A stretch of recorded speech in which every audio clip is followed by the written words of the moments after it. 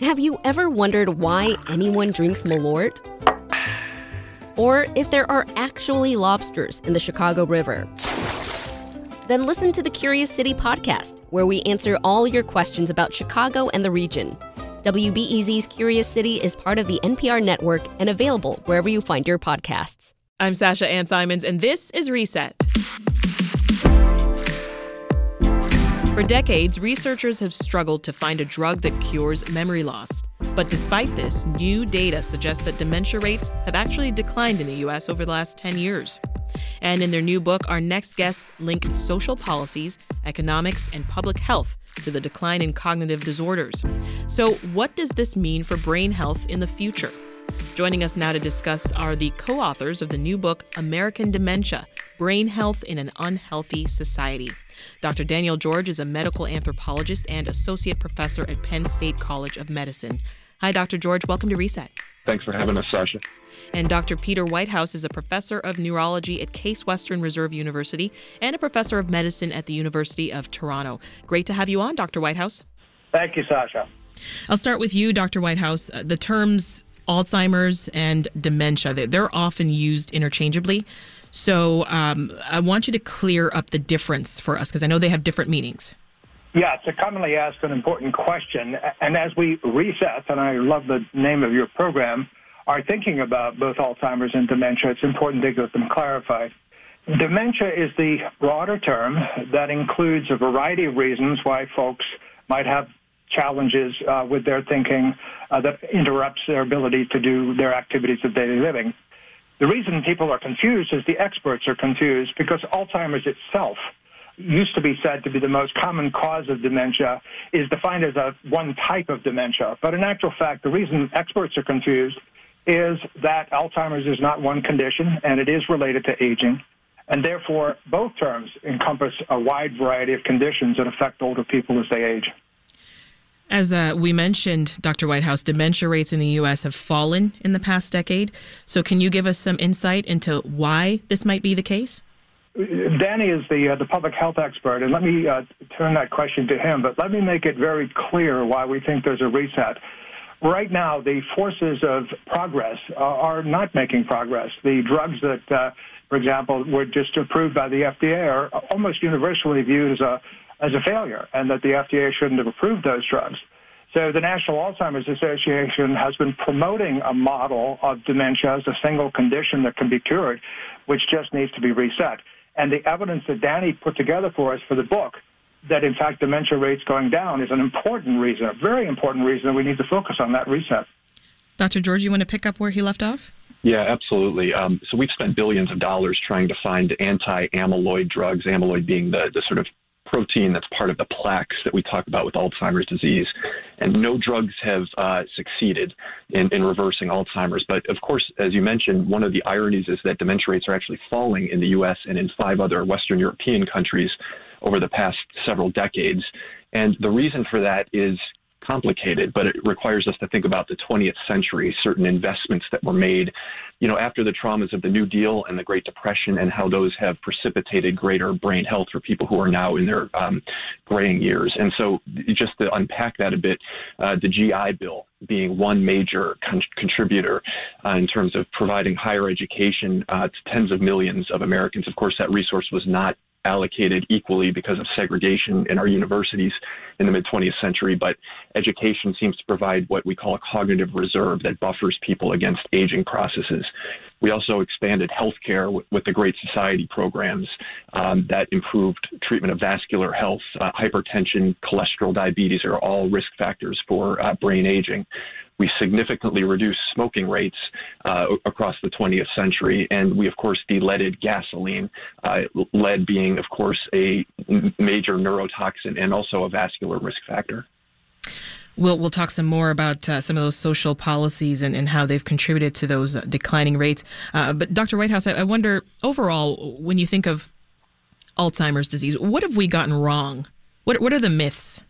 So that's the title of our first book, The Myth of Alzheimer's. And the myth is 2 things that have consequences. One is, as I mentioned already, Alzheimer's is not a singular noun. It's not one thing. It's not single disease waiting to be cured. It's a syndrome or a set of conditions where a number of different factors come to play in different people. Sometimes as a clinician, I say, if you've seen one person with the label Alzheimer's disease, you've seen one person with the label of Alzheimer's disease. And the second thing is, despite the fact that the political claim has been made that this is different than aging, the greatest risk factor for getting these forms of Alzheimer's disease is the very heterogeneous process itself of brain aging. So we still don't know what the difference is between so-called normal aging and Alzheimer's, except for the fact that obviously it's a degree of severity. But all older people, to one degree or another, do have changes in the brain that relate to changes in memory. Many of us do well. We don't develop dementia, but the fact is we're all on a continuum of brain aging. So with that in mind, 'cause I know many of us, when we think about getting older, Dr. Whitehouse, we might worry about memory loss. I know I do. But are folks taking this seriously enough? Are they talking about it enough? And are doctors taking the lead to address the concerns that patients may have? So I would say that the dementia field as a whole has fallen down because of its leadership, frankly. By focusing on medical approaches, just purely drugs and biological tests, and making Alzheimer's disease into something that's just biological, and ignoring the fact that it affects people with the kinds of concerns that you and I have. And as a result of that, we're not sharing with people what they can do individually, and more important, what we can do as a society to address everybody's concerns by working together to create healthier environments. You're Chicago, we're Cleveland. Lead is an example of where we're still facing problems, despite the fact that we made efforts in the past, as Danny described.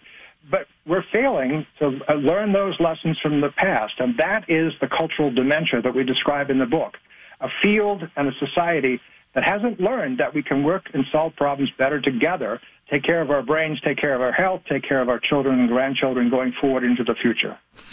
Dr. George, I want to go back to some of those societal conditions we were discussing earlier. As we mentioned, American Dementia links social policy and economics and public health to these cognitive disorders. So can you talk more about how societal conditions in recent years have really taken a toll on our well-being collectively? Absolutely. So, whereas the trauma of the Great Depression and the World Wars sort of unleashed this era of what we might call social democracy, where the state was sort of limiting capital and investing in strong safety nets, really growing the middle class, winning victories for workers. What we saw was a change in the way we organized society in the 1970s, and that was a consequence of the sort of stagflation and oil shocks of that era. And what that resulted in is the sort of marketization of everything, right? Unleashing capital around the globe, seeing tens of millions of jobs in America sent abroad, attacks on workers and unions, assaults on social programs, privatization and deregulation of a lot of the sectors of our economy. And so that has had major downstream risks for brain health. So, 6 in 10 Americans now live with chronic disease. So the vascular conditions that I mentioned improving across the 20th century are now worsening. We have 80 million un- or underinsured, as listeners of your show obviously know. Those are people who are not getting frontline care for vascular risk factors that impact brain health. As Peter mentioned, we have another lead crisis on our hands, this time in the water. And it's not just in Flint, which we've heard so much about. It's in Chicago. It's all through Illinois. It's in every major city in the country. So we are seeing some really negative trends in where the needle is moving in terms of these indicators of brain health. Climate change too, right? Oh, absolutely. And, people may remember in 2017, there was a major storm down in Texas, and there were residents of a nursing home kind of neck deep in water from the flooding in that. And so, we have to remember that it's the most vulnerable in society, the elderly, our kids, people who are marginalized, who are going to suffer most from the effects of climate change. When it comes to disparities in health, we know African Americans are frequently at the bottom of the list. Whether that's heart disease or diabetes or stroke or any other number of issues. Systemic issues have led to Black Americans' health just being among the worst. Is dementia on that list, Dr. George?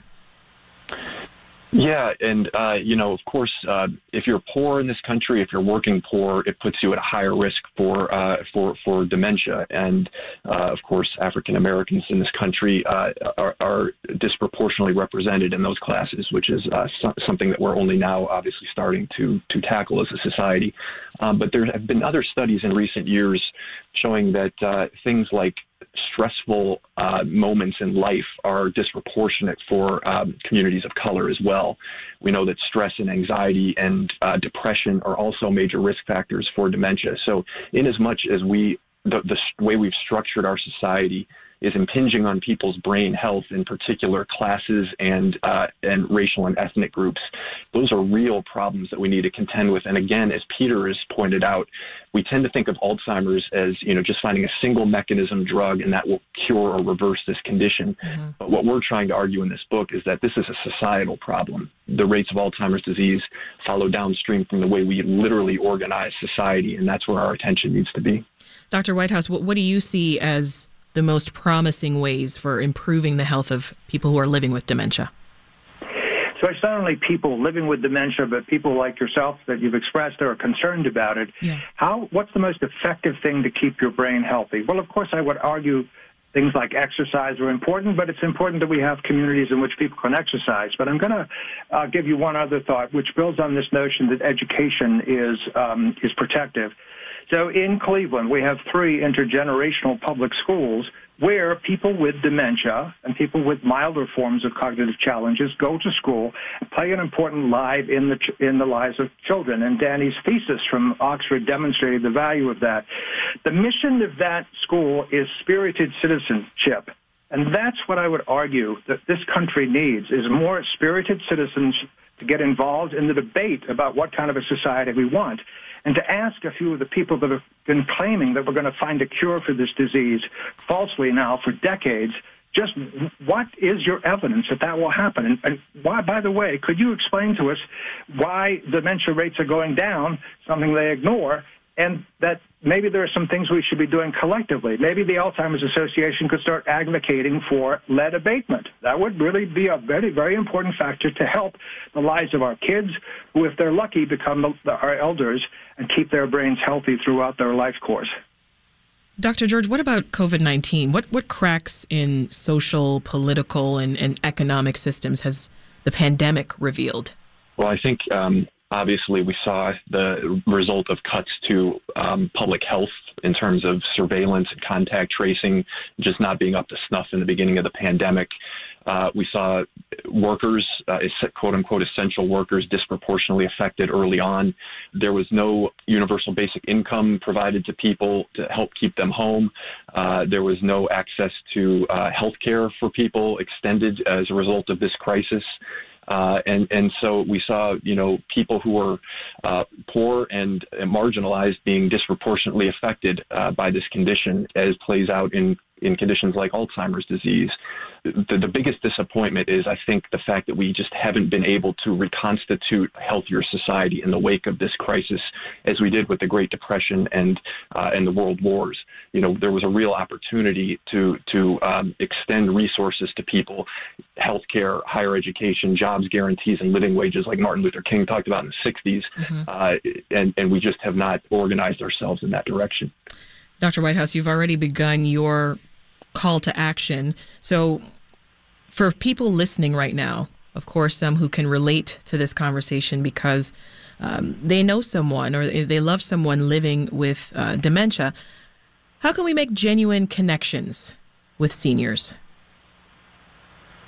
So I think the most important thing is to not listen to the languages that makes people with dementia separate from the rest of us as human beings. It's stigmatizing. And to treat that individual as somebody who is still a contributing member of society.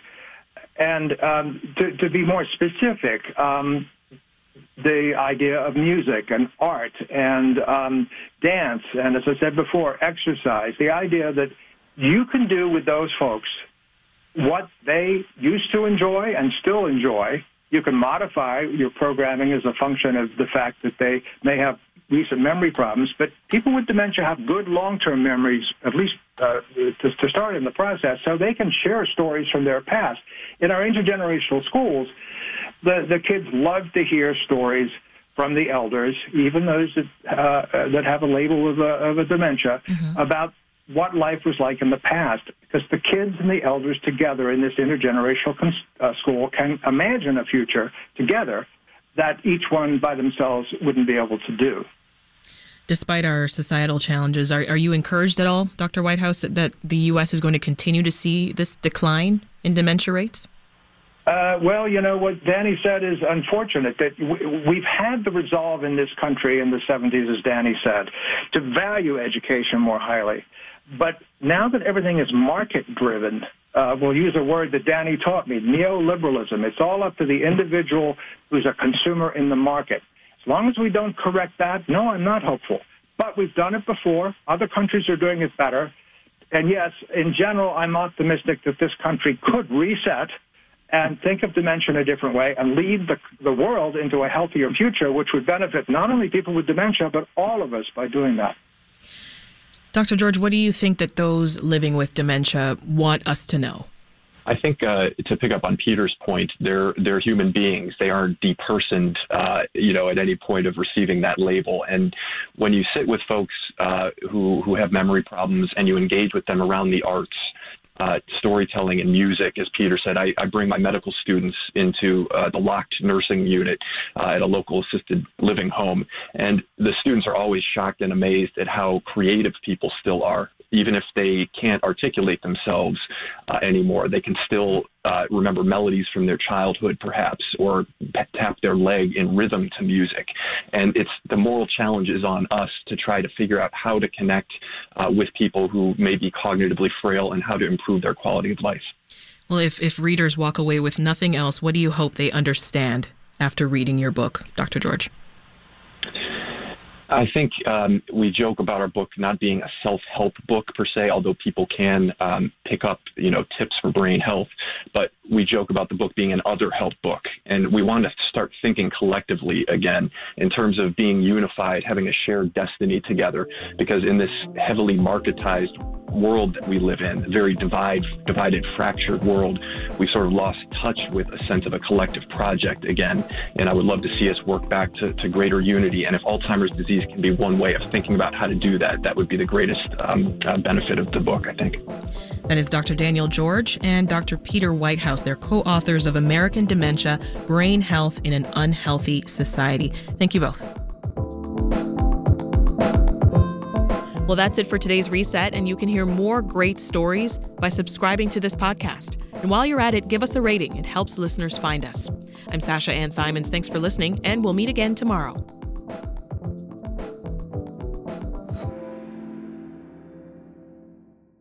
Do you need a break from the news? Well, my friend, Nerdette Podcast is here for you. Our show is all about delight. We laugh about what's happening in pop culture and feature thoughtful interviews with fascinating people. We even have a monthly book club that you can participate in. I could just go on and on about it. I loved this book. It was an experience, I'll tell you that. I discovered authors I had never heard of, and I'm really happy that I did. Come hang out with us. Listen to Nerdette wherever you get your podcasts.